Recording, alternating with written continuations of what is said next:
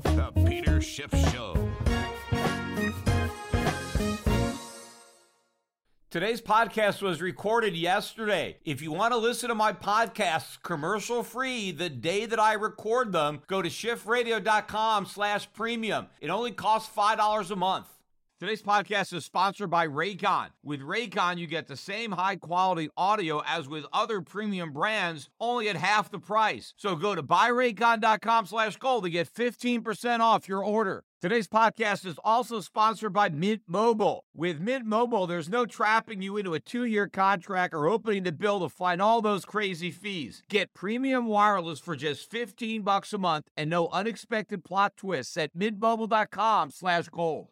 We finished a very volatile week on Wall Street on a down note, with the Dow closing down 630 points on Friday, a bit off the low. At one point, the Dow was down better than 780 points. It seems that every time I record a podcast on the weekend, I'm talking about a big down Friday with the potential of a bigger decline on a Monday. I keep talking about another Black Monday. Of course, now we are in the month of October when all the big historic stock market crashes have occurred.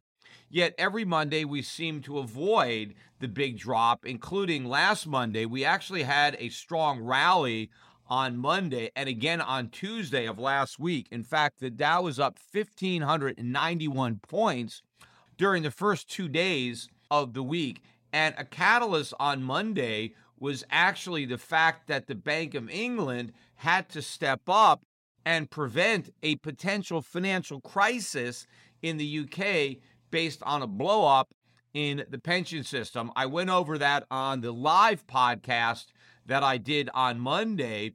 But what that really did was finally get people on Wall Street to recognize that the Federal Reserve is probably in the same predicament, or will soon be, as the Bank of England, having to choose between a financial crisis and fighting inflation.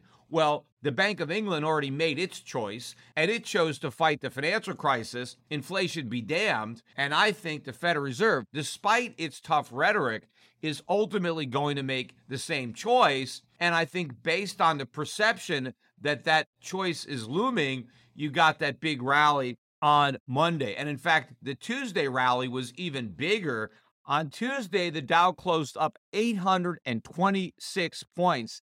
And the catalyst there was a shockingly bad JOLTS report. What the JOLTS shows is the number of job openings on the month. That's how many jobs employers are looking to add. And the expectation was for 11.15 million, which would have been a slight reduction from the 11.239 million the prior month. Now, the prior month's number was revised a bit lower to 11.17 million, but the August number collapsed all the way down to 10.053 million.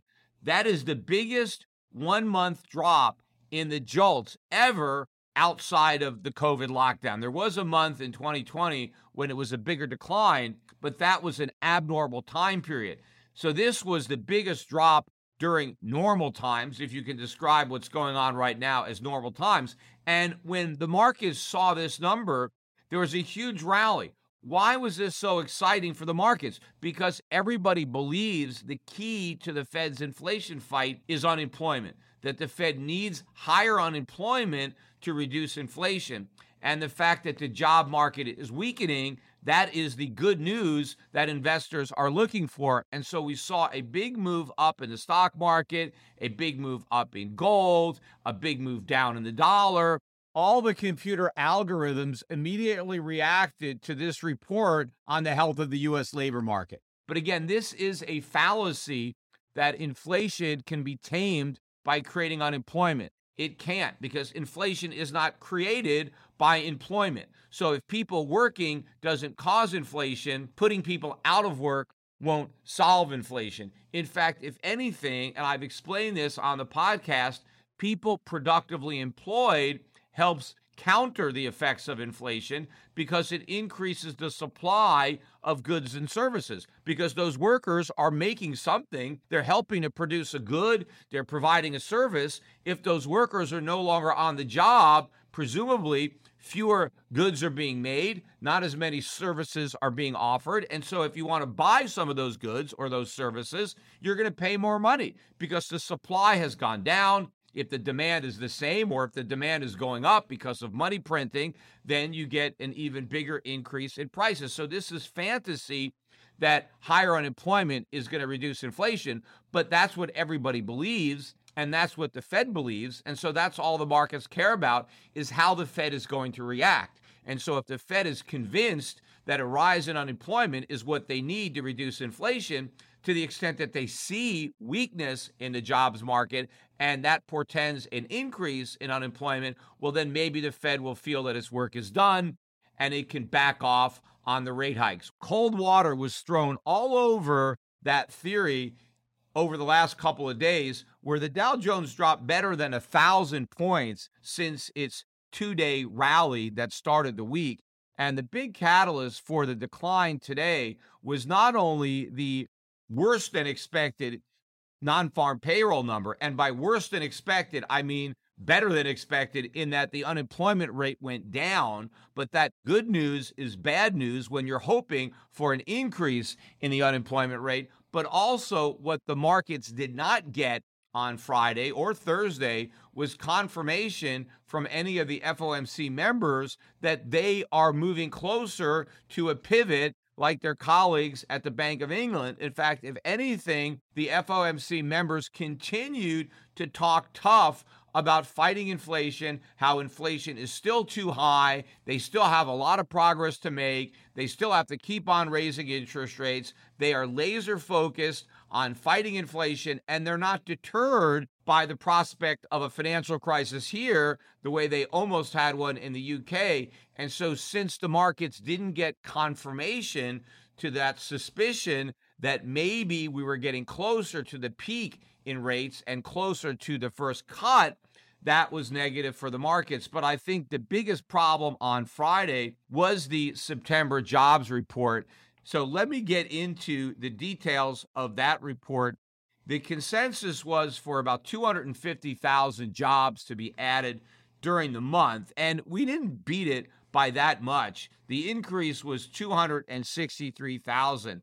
The number that I think really spooked the markets was the unexpected drop in the unemployment rate, which went from 3.7% all the way down to 3.5%. So it's headed in the wrong direction if you're hoping for higher unemployment to put an end to the rate hikes. This means that the Fed is even further away from its goal if its goal is to vanquish inflation by creating more unemployment. So as soon as this number came out, the markets tanked. Not only did the stock market go down, gold went down, the dollar went up, because again, this means the Fed is going to raise rates more and they're going to have to stay higher for longer in order to drive unemployment up, to drive inflation down.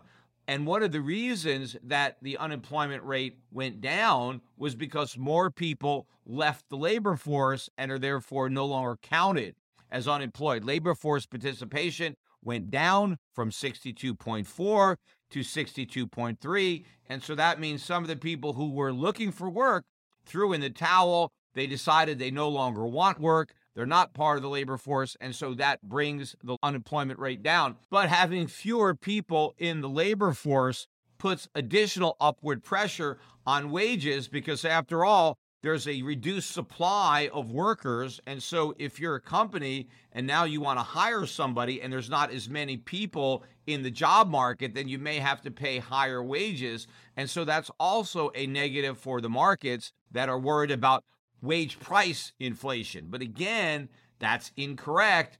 Rising wages don't cause prices to go up. Rising wages are prices. Wages are the price of labor. And so the price of labor goes up for the same reason that the price of goods goes up, and that's because of inflation. The inflation doesn't come from the private sector. It doesn't come from workers. There is no spiral. There's just the government. The government sets the whole thing in motion. The government inflates the money supply, and the result is that prices go up, whether they're the price of goods or the price of labor. Everything goes up as a result of the inflation that the U.S. government creates. And so far, the government has virtually made no headway in its battle against inflation. The Fed is no closer to returning inflation to 2% than it was when it still had the Fed funds rate at 0. Even if we get a slight reduction in the headline inflation rate from the 8.5% or whatever the last print was to something somewhat lower than that, that still is not going to bring the Fed any closer to its goal, because despite all of these rate increases, interest rates remain negative. Even the yields on the 6-month, 1-year, 2-year U.S. Treasuries, which are all north of 4%, are still negative when you're looking at 8% inflation. And you are not going to fight inflation with negative real interest rates. Remember, the most important thing about fighting inflation with rate hikes is changing people's behaviors, changing their savings and their spending habits. But the Fed has not done anything to alter those habits. Americans are spending as fast as ever. They're borrowing as fast as ever. In fact, if you look at the most recent revision to the savings rate, which was contained in the last revision to GDP, the household savings rate has now collapsed to its all-time record low. By the end of the second quarter of this year, the savings rate was all the way down to 3.4%.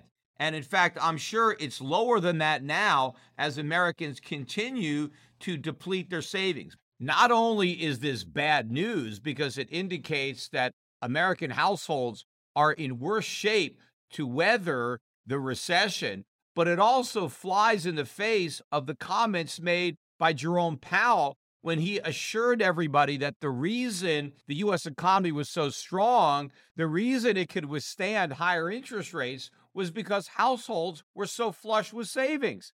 Well, the facts completely belie the assertions made by Jerome Powell. Not only don't households have high savings, they have record low savings, proving once again that whenever Jerome Powell says something, he either is completely wrong or is flat out lying. But not only are U.S. households rapidly depleting their meager savings, they're also racking up debt. We got the consumer credit numbers also on Friday, and the increase in credit card debt was $17.2 billion. That is the second biggest monthly increase ever in credit card debt. The record was actually set this March when credit card debt went up by $25.9 billion. So consumers are spending like crazy. They're draining their shallow savings pool, and they're piling on more credit card debt to buy stuff. This is not how you fight inflation. If the Fed was successful in fighting inflation, savings would be going up. Credit card use would be going down. You have to stop people from spending to bring inflation down, and you have to encourage them to save. Because when you have more savings and less spending, two things happen. One, the reduced demand for goods helps bring down the price of goods, but the increased supply of savings results in more capital investments and more production of goods to bring up the future supply of goods. So by raising interest rates high enough to encourage savings and discourage debt and consumption, then you end up fighting inflation. But the Fed has not done that. Yes, the Fed has raised interest rates, but not enough to bring them into positive territory. And you're not going to encourage savings with negative interest rates. You're still punishing people for saving with negative interest rates. You're not going to discourage people from borrowing when they can borrow money at a rate that's lower than the inflation rate because they're being paid to borrow. Contrast that to what happened with Paul Volcker in 1980 when short-term interest rates went all the way up to 20%. The highest inflation got was 13.5%. So you're talking 6.5% real interest rates. That encouraged people not to spend money, because if they saved their money instead of spending it, they could buy a lot more in the future because the interest that they were earning greatly exceeded the inflation rate that they were expecting. So it made sense to defer consumption, because by saving now and spending later, I could buy a lot more stuff because I could spend the interest that I earned. Now, with a lot of people saving to earn that interest, now you have more money available for businesses to borrow to invest in more productive capacity. So that's why those higher interest rates worked. But what the Fed has done will not work, because interest rates are still negative. So people are still going to spend money as fast as they can. Why hoard it and spend it in the future? Because the interest that you're going to earn is nothing compared to the increase in prices. And in fact, most Americans are still earning nothing on their savings accounts because those interest rates haven't moved up. Now, yes, they can buy Treasury bills and get 4%, but 4% is nothing. If prices are going to go up by 8%, you'd be dumb to put your money away to earn 4%. Just spend the money right now. Buy stuff before the prices go up. And so if we're not going to bend that curve and alter behavior, you're not going to fight inflation. And of course, if we're not going to get an increase in the savings rate, businesses don't have money to borrow. And in fact, the savings rate is plunging. So the Fed is not going to make any headway in fighting inflation until we see a meaningful increase in the savings rate and a meaningful reduction in the amount of consumer credit. And that's not going to happen unless we get a real increase in interest rates, much bigger than we've seen now. But that is impossible because the Fed cannot do that without creating a financial crisis.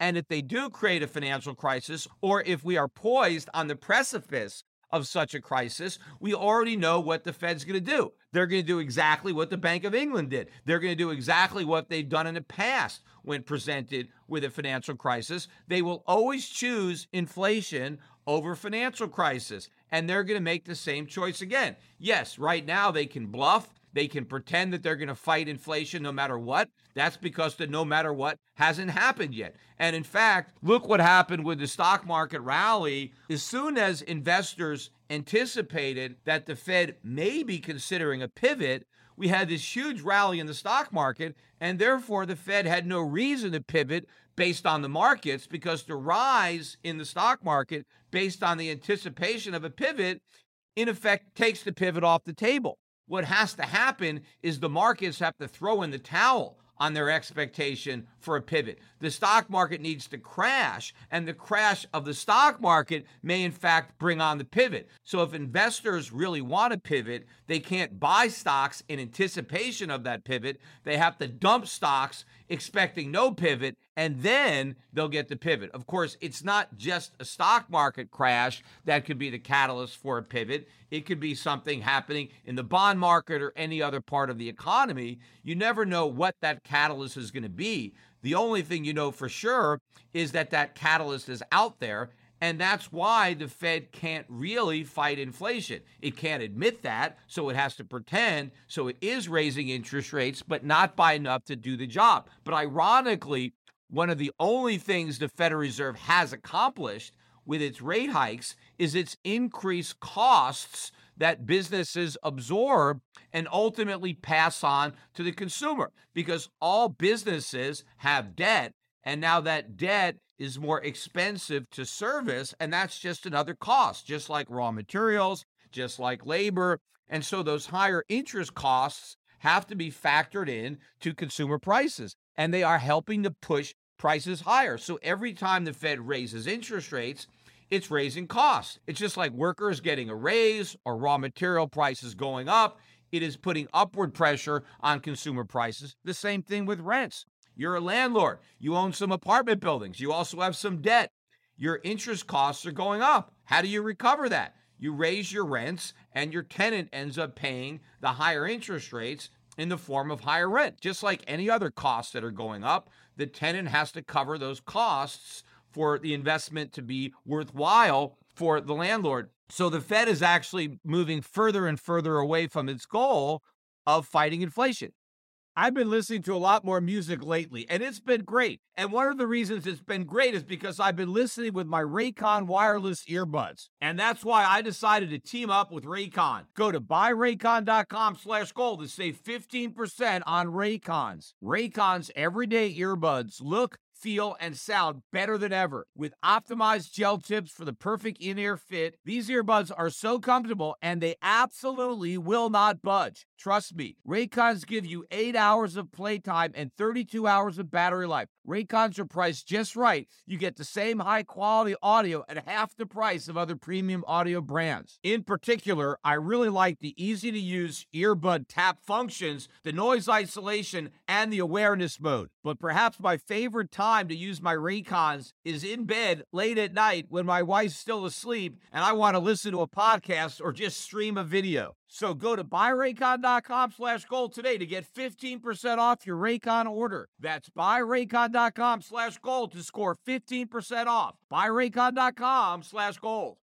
Today's episode is sponsored by NerdWallet's Smart Money Podcast. NerdWallet's financial journalists use fact-based reporting for some much-needed clarity in the finance world, helping you make smarter decisions with your money. Get smarter about things like saving on travel, because spending less on airfare means more money for an extra night, and maybe a fancier dinner too. Boosting your credit score, since good credit is like a real-life cheat code. And saving for an emergency fund, because life is like a good movie. It loves a good plot twist. Listen to NerdWallet's Smart Money Podcast on your favorite podcast app. Future you will thank you.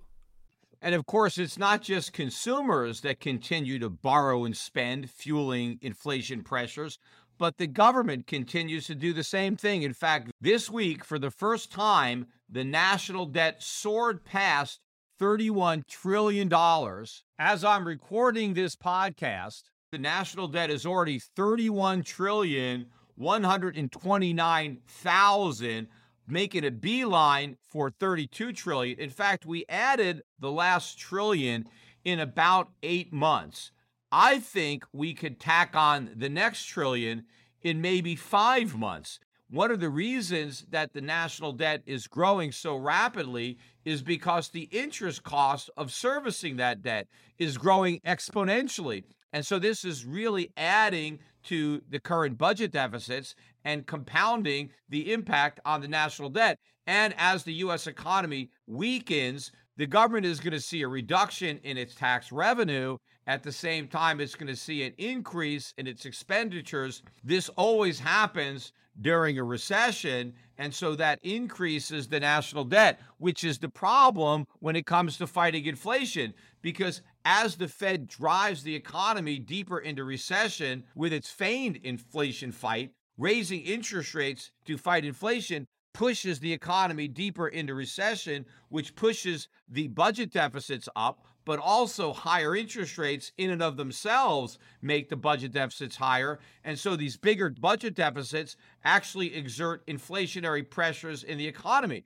because either the government has to borrow the money to finance the deficits from the private sector, crowding out private investment, reducing the supply of goods and services in the economy, pushing up prices, or the Fed has to pivot, monetize those deficits, print even more money, creating even more inflation, and then that demand puts upward pressure on prices. So the Fed is in a situation where it can't fight inflation, because by fighting inflation, it creates recession, which creates even more inflation, because inflation is the only tool the Fed has to get us out of recession. See, what people don't seem to understand is the Fed's solution to every problem has been inflation. Whenever the country has gotten into trouble, whether it's a financial crisis, a recession, COVID-19, the Fed's solution has always been inflation. Well, now that inflation has become the problem, how can the Fed solve the problem of inflation with inflation? It can't. The Fed is out of magic tricks, because inflation is the only trick up its sleeve. The Fed is a one-trick pony. Inflation is all it's got. All it can do is print money, lower interest rates. But now money printing and low interest rates have become the problem. And so now the Fed has no solution. And in fact, we keep getting more and more evidence that the Fed is losing its fight against inflation with all the price increases that continue to be observed and announced by U.S. companies.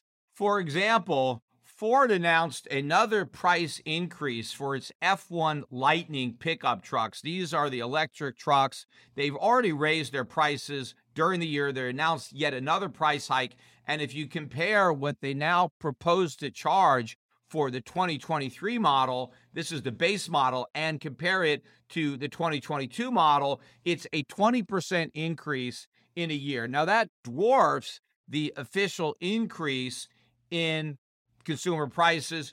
Ford is citing raw material costs, labor costs as the reason for the price increases. In addition, I've experienced on my own another example of price increases that far exceed what the government claims is happening in the CPI. I recently had to get a new insurance policy for my house in Connecticut. My prior carrier, for whatever reason, was no longer offering insurance in the area. I forget why. And so I had to shop around for another carrier. Now, the house has not changed at all in the last year. I didn't remodel it. I didn't add anything on. So I didn't do anything to increase the value of that house. Now, they had to inspect it in order to write the policy and give me a quote. And so when I got the quote back, it was a 38% increase in what I was paying the prior year on the exact same property. But making it worse, it wasn't that I just had to pay 38% more than I was paying before. The insurance company made a list of all the things that it wanted me to do to the house, spend money to install these added safety systems to make it less likely that the house would burn down or be hurt by a flood. So in other words, the insurance company wanted to mitigate its risk of actually having to pay me a claim, even though it was charging me 38% more than I was paying before. And by the way, I've owned that home for, 11, 12 years. During the entire history of my ownership of that home, I have not submitted a single claim to any of the insurance companies that have insured me. So all of that insurance money was a waste. Now, of course, when you buy insurance, you hope it's a waste because you don't want bad things to happen. You buy the insurance just in case a bad thing happens. And so if no bad things happen, the insurance company wins. If something bad happens, then you win, not because you have something bad happen, but because now you have the insurance to help defray the cost. Now, I don't have insurance on my property in Puerto Rico.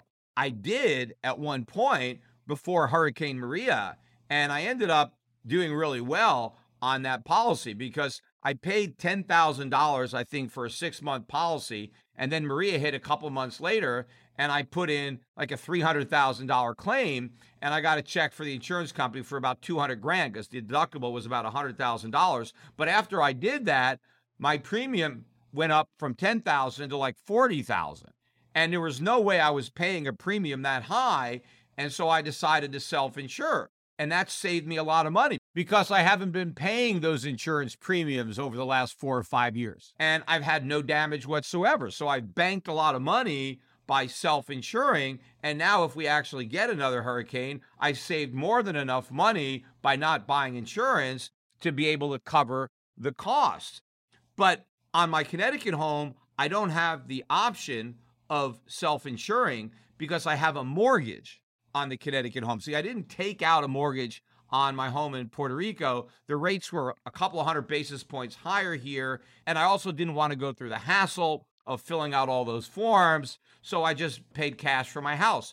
But the house I have in Connecticut, I had a 30-year fixed rate mortgage at 3 3/8. And I've still got maybe close to 25 years remaining on that mortgage. There is no way I am paying off a mortgage at 3 3/8. I'm keeping that mortgage for the next 25 years as long as I have that house. And one of the reasons I don't want to sell that house, apart from the fact that I really like it, but I'm rarely there, is that I don't want to give up that mortgage. The bank that's holding that mortgage is losing a lot of money. And in fact, they would probably pay me to sell my house. to get out from under the liability of having to carry that 3 3/8 mortgage for the next 25 years. That's part of the problem for a lot of these banks. They've written all these jumbo mortgages, they have them on their books, and now they're going to be losing money on all these mortgages. Yeah, when the Federal Reserve had interest rates at zero, they were making money on the mortgage. That's why they issued it. But now they're losing money on the mortgage, and they're going to lose money on this mortgage every year until it is repaid. Now, because I have a mortgage, I am required to have insurance. I can't just self-insure like I'm doing with my Puerto Rico home that I own free and clear. I've got to have insurance, and therefore I've got to pay this 38% increase, but I also have to spend money to make the improvements to my home that the insurance company is requiring. So the actual increase is a lot more than 38% when you factor in this extra money. Now, of course, none of that shows up in the CPI, the extra money that I'm being required to spend. I don't even know how much of this increase in the insurance premium would go into the CPI. But the reason that the insurance premium is 38% higher is because it would cost the insurance company about 40% more to replace my house if it was completely destroyed. Because after they appraised my house, they calculated how much money it would take to replace it, and it was 40% more than what I had it insured for before. Why is that? It's the same house. I haven't done anything to it. It's because the increase in raw material prices, the increase in labor costs means it's 40% more expensive to rebuild my house than it would have been to rebuild the same house a year ago. That is massive inflation.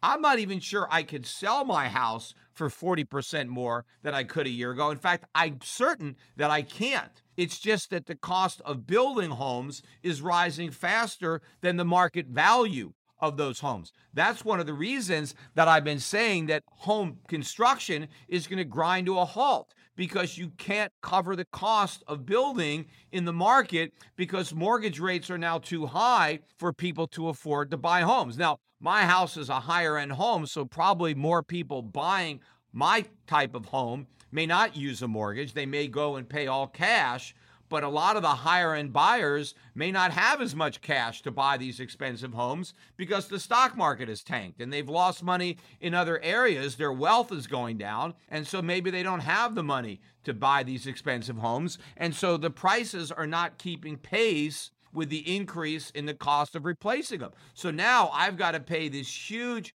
premium to insure my house for a value that is actually higher than what I could sell my house for. Mint Mobile offers premium wireless starting at just $15 a month. And now for the plot twist. Nope, there isn't one. Seriously, Mint Mobile just has premium wireless from $15 a month. There's no trapping you into a 2-year contract or opening the bill to find all those crazy fees. And there's no luring you in with free subscriptions to streaming services that you'll forget to cancel and be charged full price for. No, there's none of that. In fact, once I canceled a service that I had with a major wireless provider, I didn't have a contract, and I only found out that they kept billing me for a service that I wasn't even using after they had turned over an unpaid balance that they had been billing to a credit card I had long since canceled to a collection agency that was really screwing up my credit. Mint Mobile gives you the best rates, whether you're buying just for yourself or your entire family. And at Mint Mobile, families start at just 2 lines. All plans come with unlimited talk and text, plus high-speed data delivered on the nation's largest 5G network. You can use your own phone with any Mint Mobile plan and keep your same phone number along with all your existing contacts. So switch to Mint Mobile and get premium wireless service starting at just $15 a month. That's right. Get premium wireless service starting at just $15 a month and no unexpected plot twists at mintmobile.com/gold. That's mintmobile.com/gold. Seriously, you'll make your wallet very happy at mintmobile.com/gold. But perhaps the worst inflation news on the week came out of OPEC, which announced during the week that they plan on decreasing oil production by 2 million barrels per day. And this helps send the price of oil up by 16.5% on the week. It rose better than $4 a barrel on Friday alone. It closed the week at $92.64 a barrel. That is 16.5% higher than the $79.50 it closed the previous Friday. And if you look at the chart, I think we're going to be back above $100 a barrel in oil very quickly. All of this, of course, infuriating President Biden. Gas prices are now going to be moving up into the midterm elections that are now just 1 month away. Biden is panicking. He's announced that he's going to dump another 10 million barrels from the Strategic Petroleum Reserve, which is already at its lowest level since 1984. But to put those 10 million barrels into perspective, if OPEC is going to reduce production by 2 million barrels a day, all Biden is doing is offsetting 5 days of that reduction. So none of this is going to make a difference other than to put America in a far more vulnerable position if we ever actually had a supply shock in oil. But it's not going to be enough to deter the upward momentum in gas prices that I think is going to continue now up until the election. And I think one of the reasons that we've seen a bit of an increase in the president's popularity is because of that decrease in gas prices. But since gas prices are probably going to be rising from now up till election day, that is going to undermine that improvement. And I think that may, in fact, put the United States Senate in play, because as of now, most people assume that the Democrats will retain control of the U.S. Senate, though they will most likely lose control of the House of Representatives. Well, if gas prices continue to move higher between now and election day, and we have some other bad news, which we probably will, and the stock market continues to fall, which it probably will, we may actually have the Republicans not only win the House, but win it by a wider margin, and in fact, take back control of the United States Senate, which is right now 50-50. So they only need net to pick up one Senate seat, and they gain control. And while I think the betting odds still favor the Democrats staying in control, based on what I think is likely to happen over the next 30 days, I think we could end up seeing the Republicans upsetting and controlling both houses of Congress. Now, in addition to selling oil from the Strategic Reserve, another harebrained scheme that apparently is under consideration in the Biden administration is an export ban on U.S. oil and natural gas. And this would be a disaster. It would backfire. The idea is that if we keep all of our oil and gas here, that will keep a lid on prices. After all, we can't export it, and so there's going to be more supply domestically and therefore lower prices. And while that is true, keeping all of our oil and gas for ourselves will mean that oil and gas prices will go down.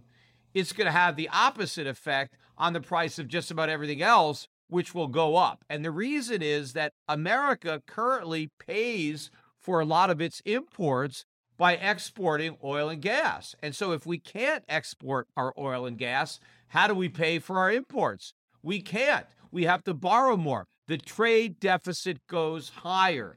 And what does a higher trade deficit mean? It means that the dollar will be lower than it otherwise would have been, and interest rates, particularly longer-term interest rates, will be higher than they otherwise would have been. And so the net effect is a weaker dollar and higher interest rates, which are a consequence of larger trade deficits. And that means that overall consumer prices go up. So sure, we may be able to buy gas a little cheaper, but those gains will be offset because we end up having to spend more money because the price of everything else goes up.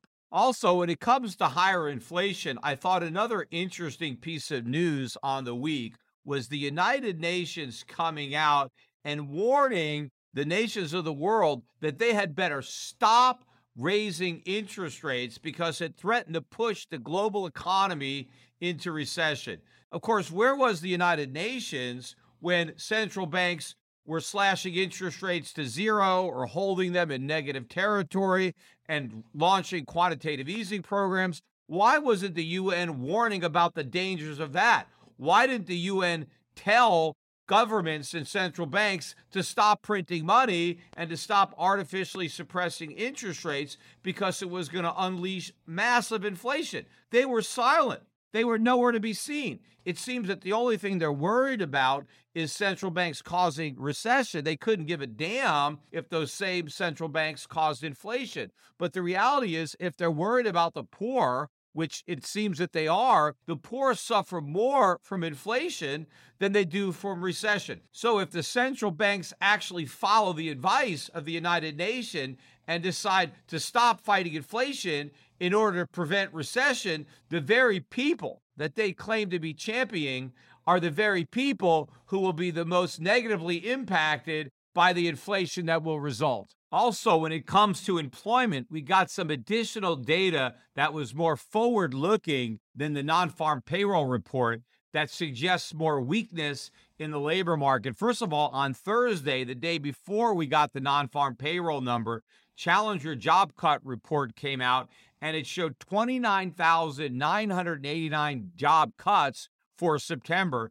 That was about a 50% increase in the number of cuts during the prior month. And then I just read an article yesterday that surveyed CEOs, and it found that 50% of the CEOs were considering layoffs during the next 6 months. But I want to finish up today's podcast by circling back and talking about what happened in the markets during the week, particularly on Friday, where the stock markets really got clobbered, not only because of that jobs report that showed the decline in the unemployment rate, but we got earnings that came out of Advanced Micro Devices that were released after Thursday's close that really set the tone for the markets, because that disappointing earnings report sent shares of AMD tumbling.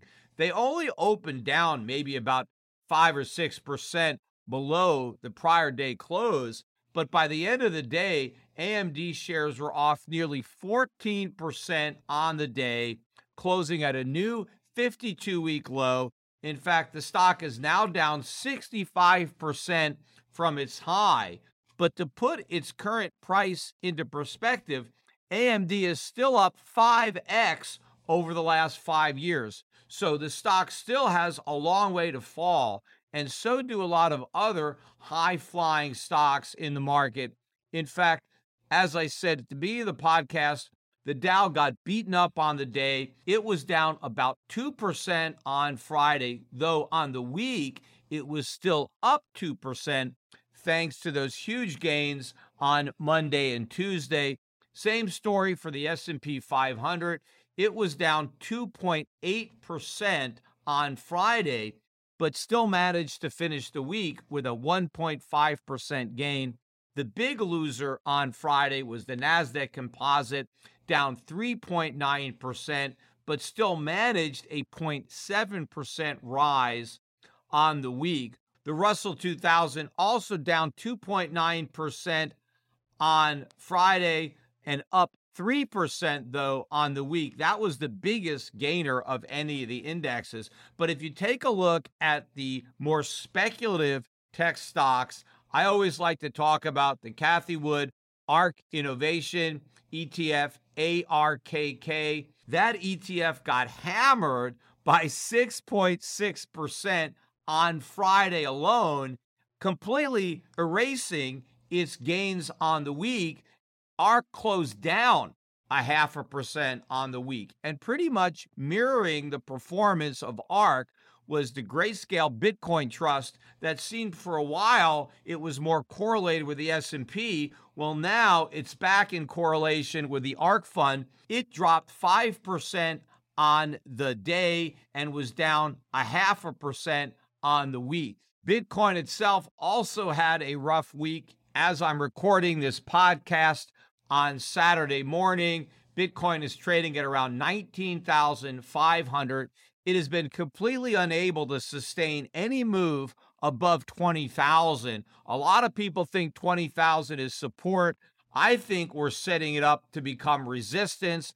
I think the support is going to cave, and Bitcoin is very close to a major collapse. It has avoided one so far, that has created a lot of false hope on the part of the hodlers that the bottom is in. Well, rather than forming a bottom, we're actually carving out a top. The bottom is a long way down. In fact, crypto was in the news this week because the SEC announced that it was fining Kim Kardashian $1.2 million for touting a cryptocurrency on Twitter. Now, the SEC regards this particular cryptocurrency as a security, and so that's how it's able to claim jurisdiction to impose the fine.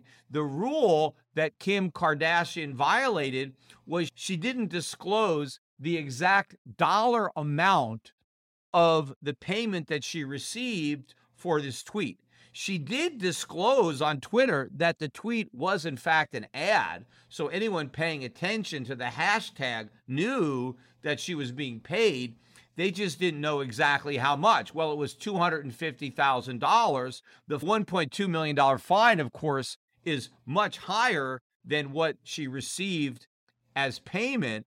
But what really stood out in my mind is not so much that the SEC is imposing this fine. And as far as Kim Kardashian is concerned, who is a billionaire, this amounts to a parking ticket. What really bothers me is that what Kim Kardashian did with this tweet is nothing compared to what the bigger crypto pumpers like a Michael Saylor do every single day. And Michael Saylor has a much bigger vested interest in the success of crypto than Kim Kardashian. All she had was $250,000 paycheck. I mean, that's pocket change for Kim Kardashian. But Michael Saylor has got billions riding on the success of Bitcoin. He is pumping Bitcoin nonstop every day, and he is encouraging people to go out and borrow money to buy Bitcoin, take out mortgages against their homes, take on credit card debt. This is reckless and irresponsible and is doing far more damage than a Kim Kardashian tweet. And it's not just Michael Saylor. There's so many other people who are in the crypto industry that are constantly out there talking their books, touting cryptocurrencies with all sorts of pie-in-the-sky representations about how rich everybody's going to be if they buy crypto or Bitcoin, downplaying the downside risk that comes with owning cryptocurrencies. Now, of course, when I criticized Michael Saylor and, of course, CNBC for doing the same thing, they take all sorts of money from crypto advertisers and then have crypto guests on their network touting cryptocurrencies. There's no real counterbalance. There's hardly a negative voice heard on that network when it comes to Bitcoin or crypto. So the whole thing is a giant pump and dump, yet crickets from the SEC regarding that or any of these other players. And what a lot of people pointed out to me is that Bitcoin is not a security. Bitcoin is a commodity, and so you can say whatever you want about Bitcoin, and the SEC doesn't have any jurisdiction to impose a fine. And while that may be true, my criticism is not that the SEC is fining Kim Kardashian and not fining Michael Saylor. My criticism is that we're focusing attention on the Kim Kardashians as if she's the only one that's doing something wrong. And we're completely excusing the other people who are out there pumping and dumping Bitcoin, even if it's not a security. I think what's going on is still fraud. And even if the SEC doesn't have jurisdiction, there are still laws against fraud. And while Bitcoin may not technically be a security, MicroStrategy certainly is. And there may well be things that Michael Saylor is doing on behalf of MicroStrategy that could fall within the jurisdiction of the SEC. Also, the U.S. government does have jurisdiction to prosecute people for running pyramid schemes or chain letters. Those are illegal. And just because your chain letter is on a blockchain doesn't necessarily change the nature of what's going on. All of these schemes are still frauds, and it is still possible for the Justice Department to go after the perpetrators of those frauds. Now, I'm sure they will. once everything collapses and everybody loses all their money, yeah, that's exactly what they're going to do. They're not going to go after the fraudsters before everybody loses their money. No, they're going to wait until after everybody loses all their money, and then they're going to do something. Of course, as soon as I criticize Michael Saylor for pumping Bitcoin, I get all sorts of trolls on Twitter accusing me of being a hypocrite because they say, hey, Peter, you do the same thing with gold. You're out there pumping gold. So what's the difference between my advocating gold and Michael Saylor's advocacy of Bitcoin? Well, there is a huge difference. Number one, when I am selling gold, I'm not selling anybody my gold, right? I'm just acting as a middleman. I go buy the gold wholesale and resell it retail. So I'm not pumping and dumping any of the gold that I own. I am just encouraging other people to do the same thing that I've done, which is to also buy gold and silver. I'm not selling them my gold and silver. I'm just helping them accumulate gold and silver on their own. Now, I'm buying the gold and silver from the wholesaler, and so it's their gold that's getting sold, not mine. Now, some people will say, well, but Michael Saylor isn't selling any of his own Bitcoin. But a lot of other people who are out pumping Bitcoin are selling their Bitcoin. In fact, just about everybody who's pumping crypto has crypto to sell. That's how the people in the cryptocurrency have gotten so rich. They've created all these cryptocurrencies out of thin air, and then they pumped them up. They've created demand, and they've gotten rich selling people the tokens that they're touting.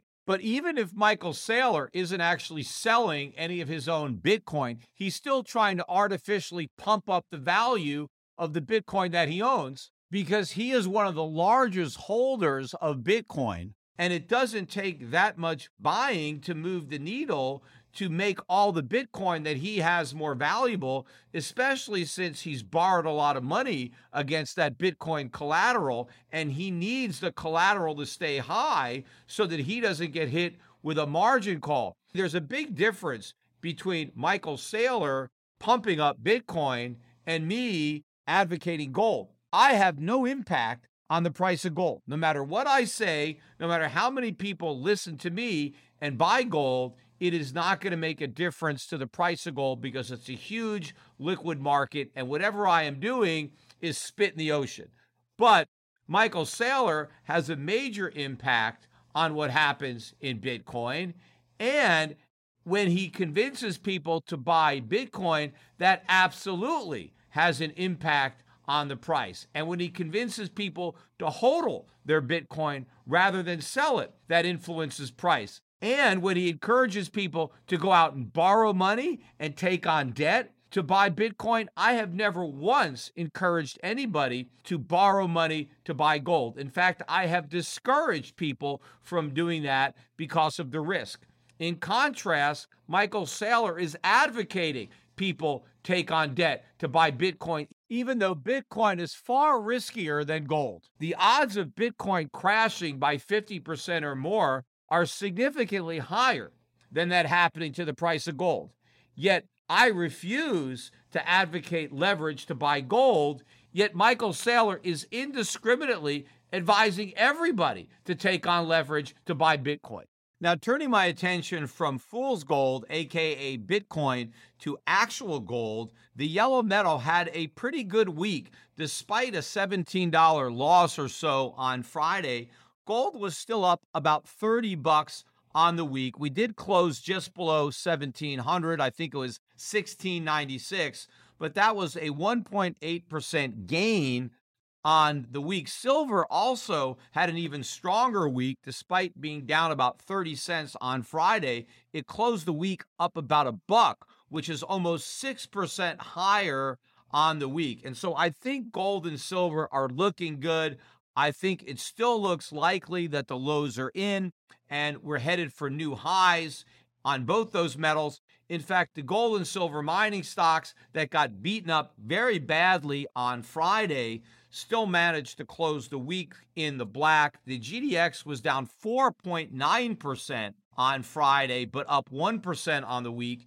The GDXJ was down 5.2% on Friday, but finished the week with a 2% gain. In fact, if you look at the GDXJ from last week's low to this week's high, there was a 25% rally. That's an entire bull market that took place within the week, and we've already had our first correction because we're now almost 10% below that high. The GDXJ closed the week 16% above last week's low. But I think we've likely seen the lows in that index, and we are, in fact, in a new bull market. And what we've just seen is a correction in that bull market. And I think Friday's decline was overdone because I think gold and silver stocks got caught up in the sell-off in the overall market. Yes, the price of gold was down, but it was only down by about 1% on the day. And so I think a 5 percentage point plunge in the mining stocks was overdone,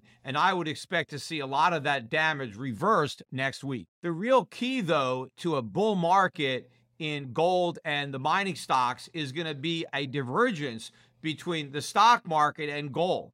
What I'd like to see to be even more bullish on gold is a big down day in the stock market, maybe even on Monday. I keep talking about the potential for a Black Monday, and so far we haven't had one. We'll see what happens this Monday, but to see a big down day in the stock market, but a big up day in gold at the same time, and then an even bigger up day in the gold and silver mining stocks. To see that type of divergence would be a strong indication that investors are waking up to reality, and if they are, that's great news for gold and even better news for the miners.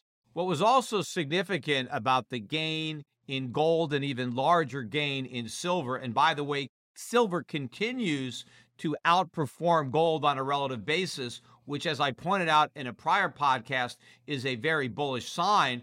But gold and silver both managed to rise on the week despite the rise in the U.S. dollar. Now, the U.S. dollar got beaten up pretty good on Monday and Tuesday, but it was able to recover all of those losses by Friday and end the week up about 0.5%. U.S. dollar index closed at 112.75. The prior week, it closed at 112.12. So strength in the dollar would typically portend weakness in gold and silver, but gold and silver went the other way. Also, gold and silver prices shrugged off the rise in treasury yields and went higher anyway. Rising yields have been a headwind for gold, but not this week because gold and silver managed to defy that headwind. Now, I think one of the most significant developments during the week was that the yield on a 30-year U.S. Treasury finally hit a new high for the move. In fact, the yield on the 30-year is the only maturity that hit a new high. Even though all maturities moved higher, only the 30-year hit a new high. Now, it's still lower than the yield on a 10-year. So we still have an inverted yield curve from the 10 to the 30, but that inversion has narrowed. And I think we're going to start to see a bigger move up in the 30-year yield. You're going to start to see a normalization and a steepening of that yield curve. And what that would show is investors are starting to realize that inflation is not going away. Inflation is here to stay. Remember, the yield on a 30-year Treasury is still below 4%, even though current inflation is above 8%. And what that tells you is that bond investors don't believe high inflation is here to stay. Otherwise, they wouldn't be willing to loan money for 30 years at less than 4%. But as they are forced to come to the realization that that's not true, that it's the low inflation of the prior decade that's never coming back, that the high inflation that we've got now is here to stay, that this is in fact the new normal, then bonds have to be completely repriced to reflect that reality. And that means a significant increase in long-term interest rates. And that has major ramifications for the entirety of the U.S. economy, which over the last decade has been totally reoriented and built around the idea that interest rates are going to stay low forever, that that was the new normal. It was not. It was an aberration. And now we're going back to normal, only the norm now in a reality of massive debt and money printing is not only are we going to return to high inflation, but we're going to return to much higher inflation than we had before. In fact, the decade of the 1970s, which up until now has been known as the decade of inflation, the decade that we're currently in is going to have more inflation than the 1970s, even though we're not even measuring it as honestly as we were back then. By the end of this decade, even the official inflation numbers that are being reported will exceed the official inflation numbers that were reported in the 70s. But if the official inflation numbers are higher than the 1970s, that means the actual inflation rate that is underlying the economy and which confronts ordinary Americans is going to be significantly higher, if not double the levels of the 1970s. And that is going to be a disaster for the bond market and an even bigger disaster for the economy.